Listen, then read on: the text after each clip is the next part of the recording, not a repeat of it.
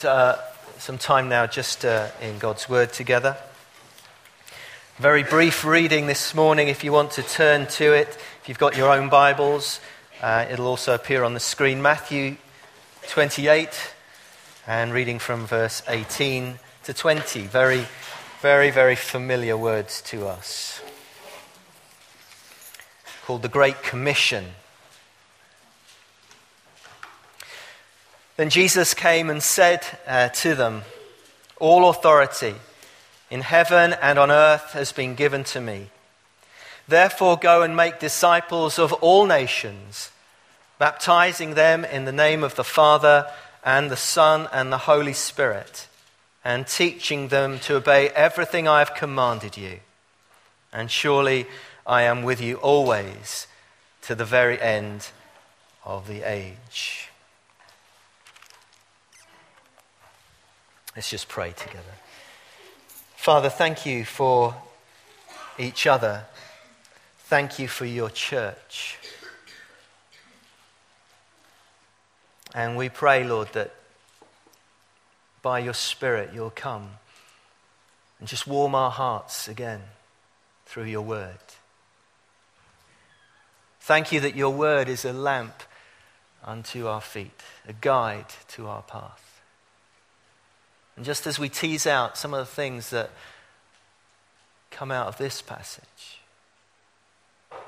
that as a church we're seeking to own the vision that you've given to us. Help us to say yes to you. In Jesus' name, amen. This is part of the series that we've been doing on our vision that God has given to us as a church. It's not a vision that God gave me or Edward or the leadership team. It's a vision that we collectively discern that God was calling us to fulfill for him. It governs everything that we do. Everything that we do as a church is measured by these things. Are we proclaiming Jesus Christ to people today? Are we making disciples? Are we building the kingdom of God? Are we praying for revival? Are we seeking to plant new churches and reach the nations? And we're spending quite a bit of time on this second point about making disciples of Jesus Christ. It's really stuck with me over the past few weeks since Rachel Hickson was with us about not becoming familiar with precious things. I'm sorry, it just keeps coming back to me and coming back to me. I believe it was a word for us as a church. I think it's a word for the church, but it was a word for us as a church. The passage we read is, as I said, sometimes called the Great Commission. Edward and I have been dipping into a book by Dallas Willard called The Great Omission. And in that book, he talks about discipleship as being the great omission of the church, particularly in the West. Particularly here in the 21st century now, amongst Western churches. And he asks this question: are you a disciple of Jesus Christ or only a Christian? And of course, when I read that, I go, what are you on about? Are you a disciple of Jesus Christ or only a Christian? How committed are you? You know the story of the bacon and egg breakfast. The chicken had to be just involved, but the pig had to be really committed. You know that story. And as he asked this question about, to me, and I took it very personally, am I a disciple of Jesus Christ or am I only a Christian? And in a chapter called Apprenticed to Jesus, he challenges the church. And he makes an argument that the description disciple in the Bible, in the New Testament, occurs 269 times. The description Christian only occurs 3 times. And when it does so, it's used in the context of describing disciples, followers of Jesus Christ. Now, I have to be honest and say that actually now I prefer to call myself a follower of Jesus Christ. I prefer to call myself a disciple of Jesus Christ than just Christian. Because sometimes when you say you're a Christian, people don't know what that means. It can mean that you are British. For some people, that's it. Because I was born in this country, I'm a Christian. Or I was christened as a baby, so therefore I'm a Christian. Or I'm a good person. That's what a Christian is, isn't it? There are many people who say they are Christians, but would never say they are followers of Jesus Christ. And somehow the two have become disconnected. So are you a disciple of Jesus Christ, or are you only a Christian? At the heart of discipleship is a desire and a decision. The disciple of Jesus Christ desires above all else to be more like Jesus. And that takes discipline, where we get our word disciple from. There's been a definite decision made. Not just gone along with the flow of things, but a definite decision to make Jesus Lord of your life. There's a great commitment to both the Great Commission, Jesus saying, I want you now to go out and tell the whole world, and the Great Commandment, to love the Lord your God with everything that you have. A follower of Jesus, a disciple of Jesus, has made a commitment to those things. There's an easy test to discern whether you are or not. If there are things in our lives that are more important than Jesus, then we are not a disciple of Jesus Christ.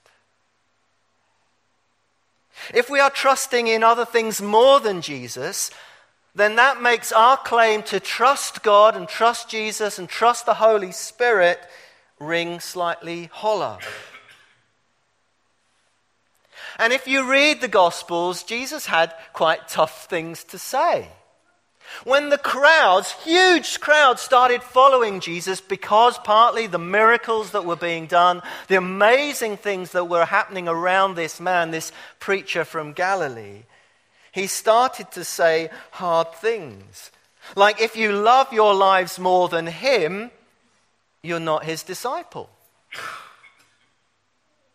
If you don't love him above your family, you cannot be his disciple. And I know that that's quite a stumbling block to many people. I get called on it on most Alpha courses. Do you mean to say that you love Jesus more than your family?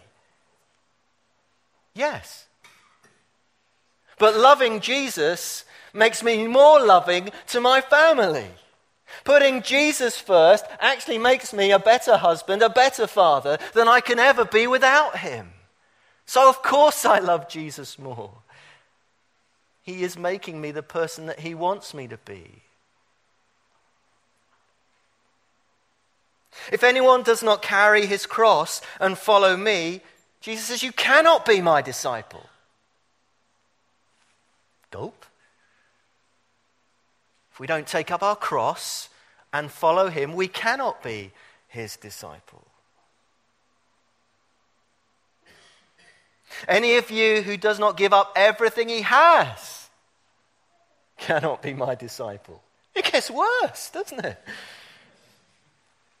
It's not an easy option to be a follower, a disciple, a committed person to Jesus Christ. Now, make no mistake, salvation is free. It's a gift. Forgiveness is free. Jesus died for you and me on the cross, and we didn't earn it. We could never earn it. He gives it as a free gift and eternal life as well. So the question would be, well, if that's true, why bother with this discipleship lark? If I can, by simply believing in Jesus, have my sins forgiven and receive the gift of eternal life, well, isn't that enough? A personal illustration, as I became a Christian, my best friend at the time said to me, I think, and he was a clever bloke. I mean, I was not clever. He was clever. He said the best time, obviously, to become a Christian is just before you die. Because then you can live as you want, do everything you want, and then at the end repent. And get all the goodies.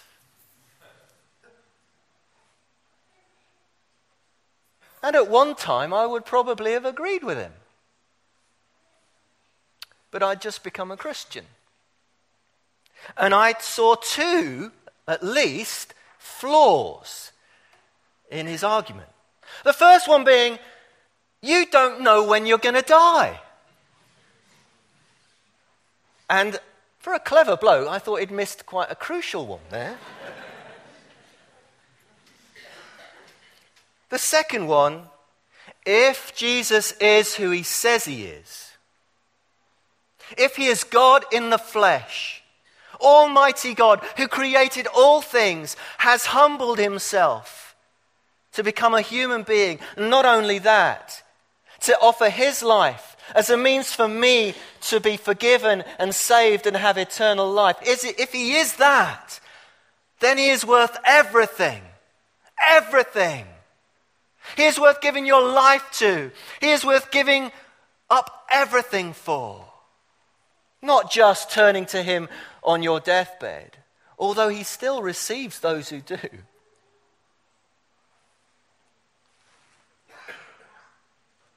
One of the songs we sometimes sing has this, it kept coming back to me as I wrote this message.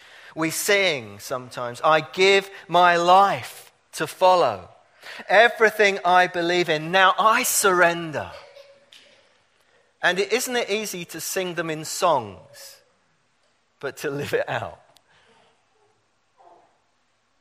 But I read nowhere in the New Testament that you can just enjoy forgiveness at Jesus' expense and then have nothing to do with him. You know, almost saying, thank you for dying for me, Jesus, I'll see you in heaven. You know, this argument that was sometimes put, once saved, always saved, as if you could make this tentative commitment to Jesus, receive forgiveness and eternal life, and then not even think about him for the rest of your life. You haven't read the New Testament. If you want to follow me, you have to pick up your cross. He has a higher calling for us. He wants us to live for him, to be sent out for him on that rescue mission. Who is going to tell the world unless we tell the world? Who's going to tell your family, your friends, unless you tell them? Jesus calls us not just to him, but to go for him, filled with his Holy Spirit, to make a difference in this world. And you do. Wherever you go, you carry Jesus with you. Just the presence of you in a place can make a difference because you have the Holy Spirit within you. But wherever you go, if you are a committed follower of Jesus Christ, you will be opposed. Maybe not in the human level, but maybe so. But certainly in the spiritual level, you will be opposed. Because we are in a spiritual battle. Jesus once said, he who is not with me is against me. Again, tough things he says. If you read it in the Message version, it's even more stark. He says, this is war. There's no neutral ground. You know, becoming a Christian is a spiritual battle.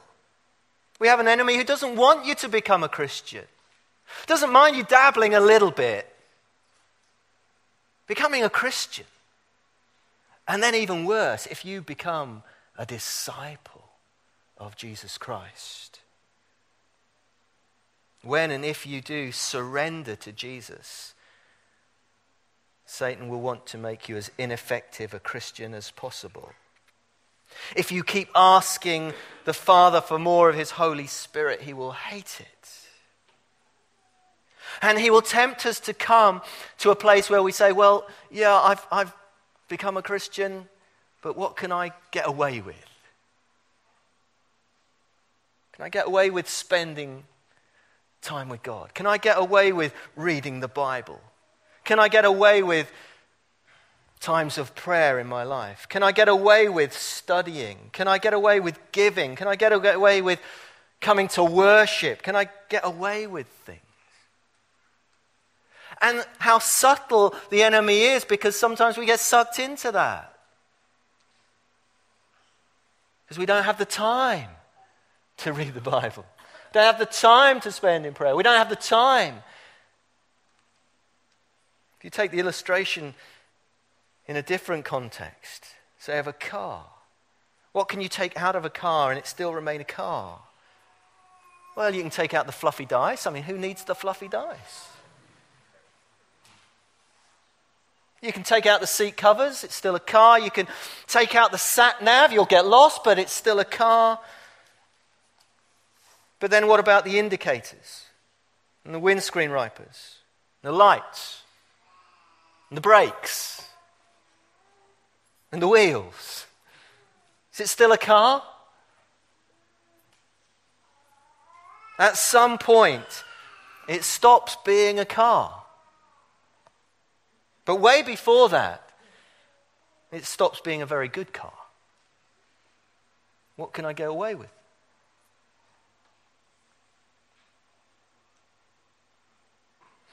Do you know when as a Christian we seek to, or we're tempted not to engage with Jesus at that level? We find being a Christian hard work. Find being a disciple of Jesus hard work. It becomes disappointing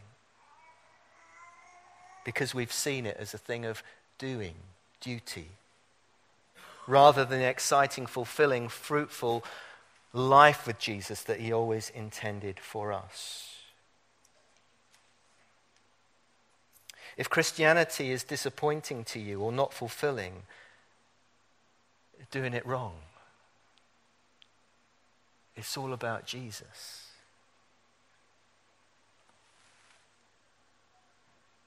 Think for a moment of the cost of non-discipleship. The cost of not believing in Jesus.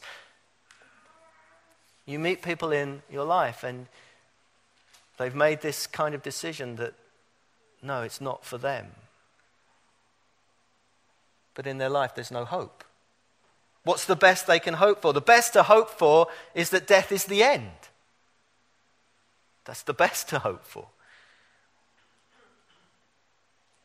And Jesus clearly says eternity is a reality for all of us.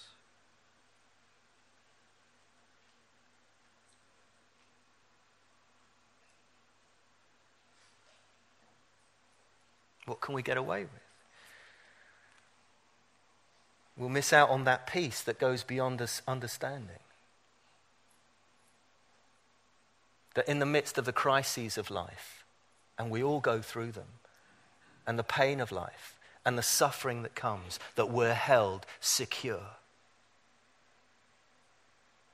Disciples of Jesus Christ are held secure, and they know it. Because they know he is good, and they know his promises are true. And whatever the enemy says, oh no, you can't believe that anymore, you stand on it because you've known it to be true.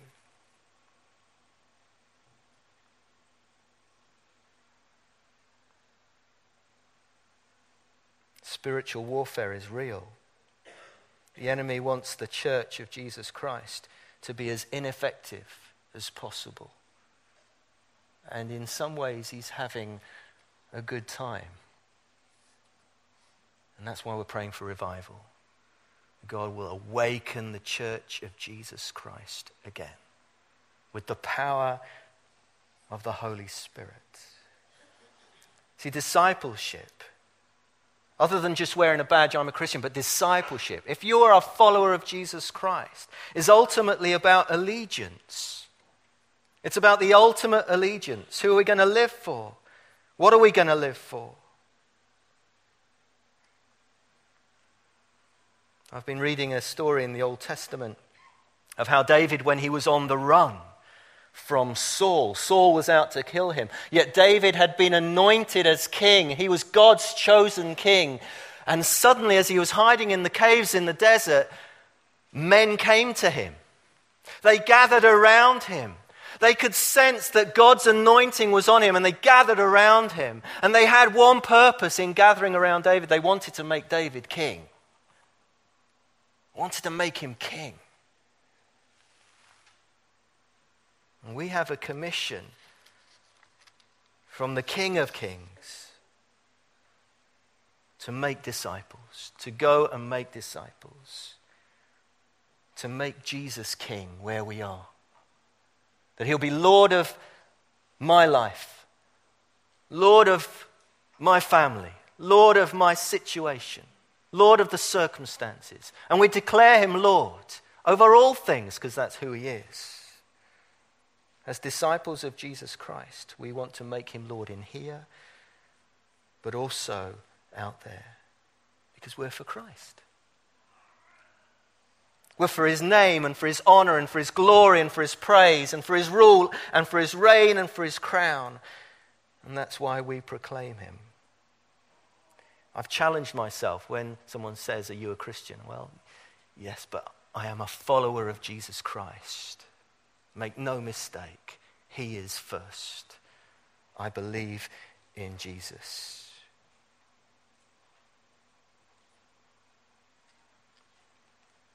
We want to see the lost saved, don't we? That's why we're here. It's why the church exists, to worship God and make him known and see the lost saved. But we have to fight for them.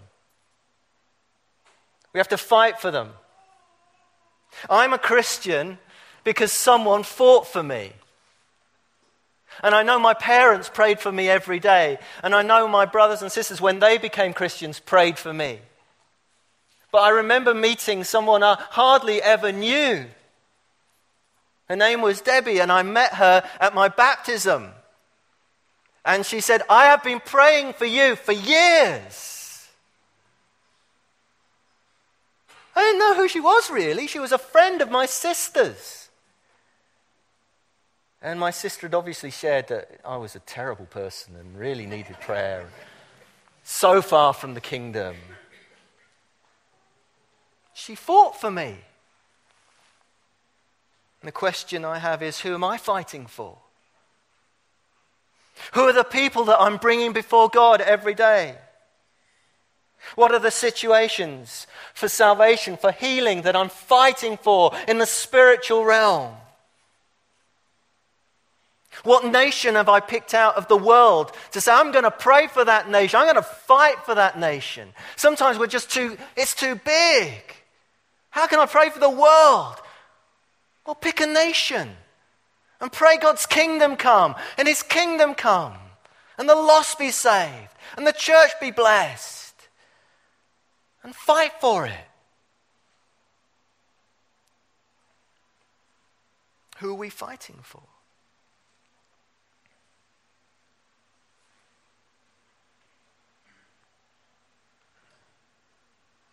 That's why we have those hungry for God meetings, because we're fighting. Spiritual warfare. And I don't mind whether you pray at home during those times, but I'd love the whole church, Chipping Campden Baptist Church, to be saying during those times, 7 and 8, on that Monday, once a month, that whether we're at home or in the church building, we will fight for the lost to be saved, for God's kingdom to come. But I know that every time we meet needs, and it's just a real privilege to see the gifts and ministries that are just pouring out of this church. Just pouring out day by day. Some unseen, unheard of, unheralded. But it's just being there as we leave this place. Whether it's feeding the hungry, witnessing, discipling, parenting, marriage, going into prisons, visiting. Kingdom of God. Advancing. We fight for revival not just as a good idea, because we live in a place and an age that is so desperate. I mean, I'm not as fussed about whether prayer is banned for an agenda on a council meeting, which it was, wasn't it? You saw that in the news.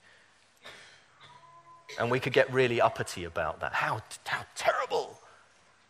How terrible that is! Are we praying? Church can get really sort of, oh, that's really bad. They've banned prayer from the agenda at a meeting. How many come to the prayer meeting?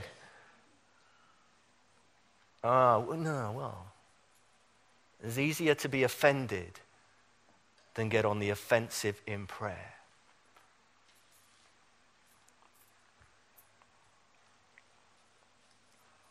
Jesus is looking for a people he can trust with his power. He said, all authority in heaven and on earth has been given to me. And he said, I'm going to entrust it to you, the church. Go and make disciples. And in the coming weeks and months, we're going to be unpacking just what different aspects of discipleship, these early messages, just sort of broad brushstroke, but we're going to be unpacking what that means. God loves this world that he's made. And he invites us to be his disciples, part of the rescue mission. Don't grow familiar with precious things. Even being a Christian, you can grow familiar.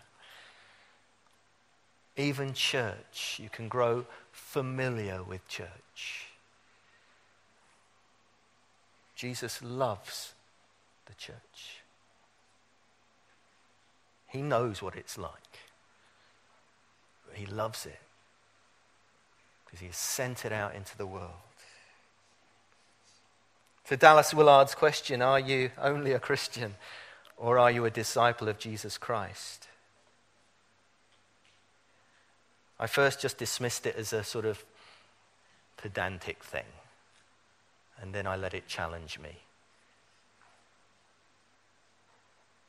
I want to be known as a follower of Jesus. It's hard to misunderstand that, isn't it? I'm a Christian. Oh, that's nice. I'm a follower of Jesus Christ. He is my everything, my all, Lord. And I will give my life for him. I hope I would, if it came to it. I don't know. God looks for a consecrated people through whom he can do amazing things. Shall we just pray together?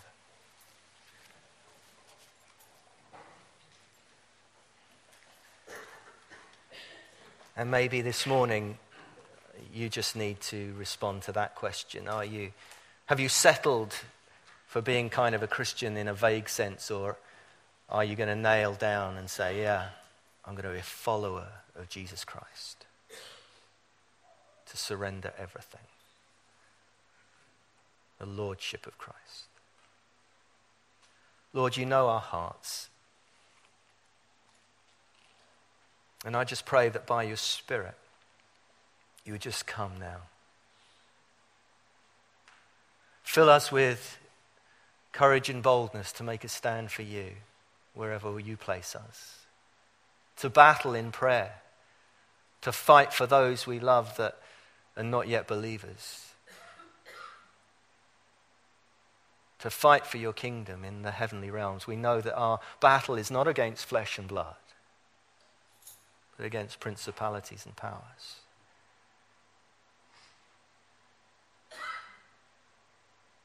And we hear your rallying call, Lord Jesus, to be a people who will go for you. Make a difference in this world, both individually but corporately as a church, to see your kingdom come. We give ourselves to you. We surrender to you. And maybe this morning is just the time to surrender again everything. Maybe you have just got away with, well, I don't read the Bible, I don't spend time in prayer, but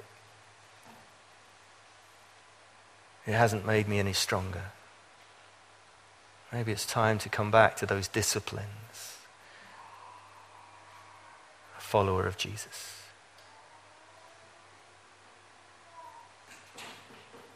We pray, your kingdom come, your will be done, on earth as it is in heaven. In Jesus' name, amen. We're going to close with a final song. Let's stand as we sing.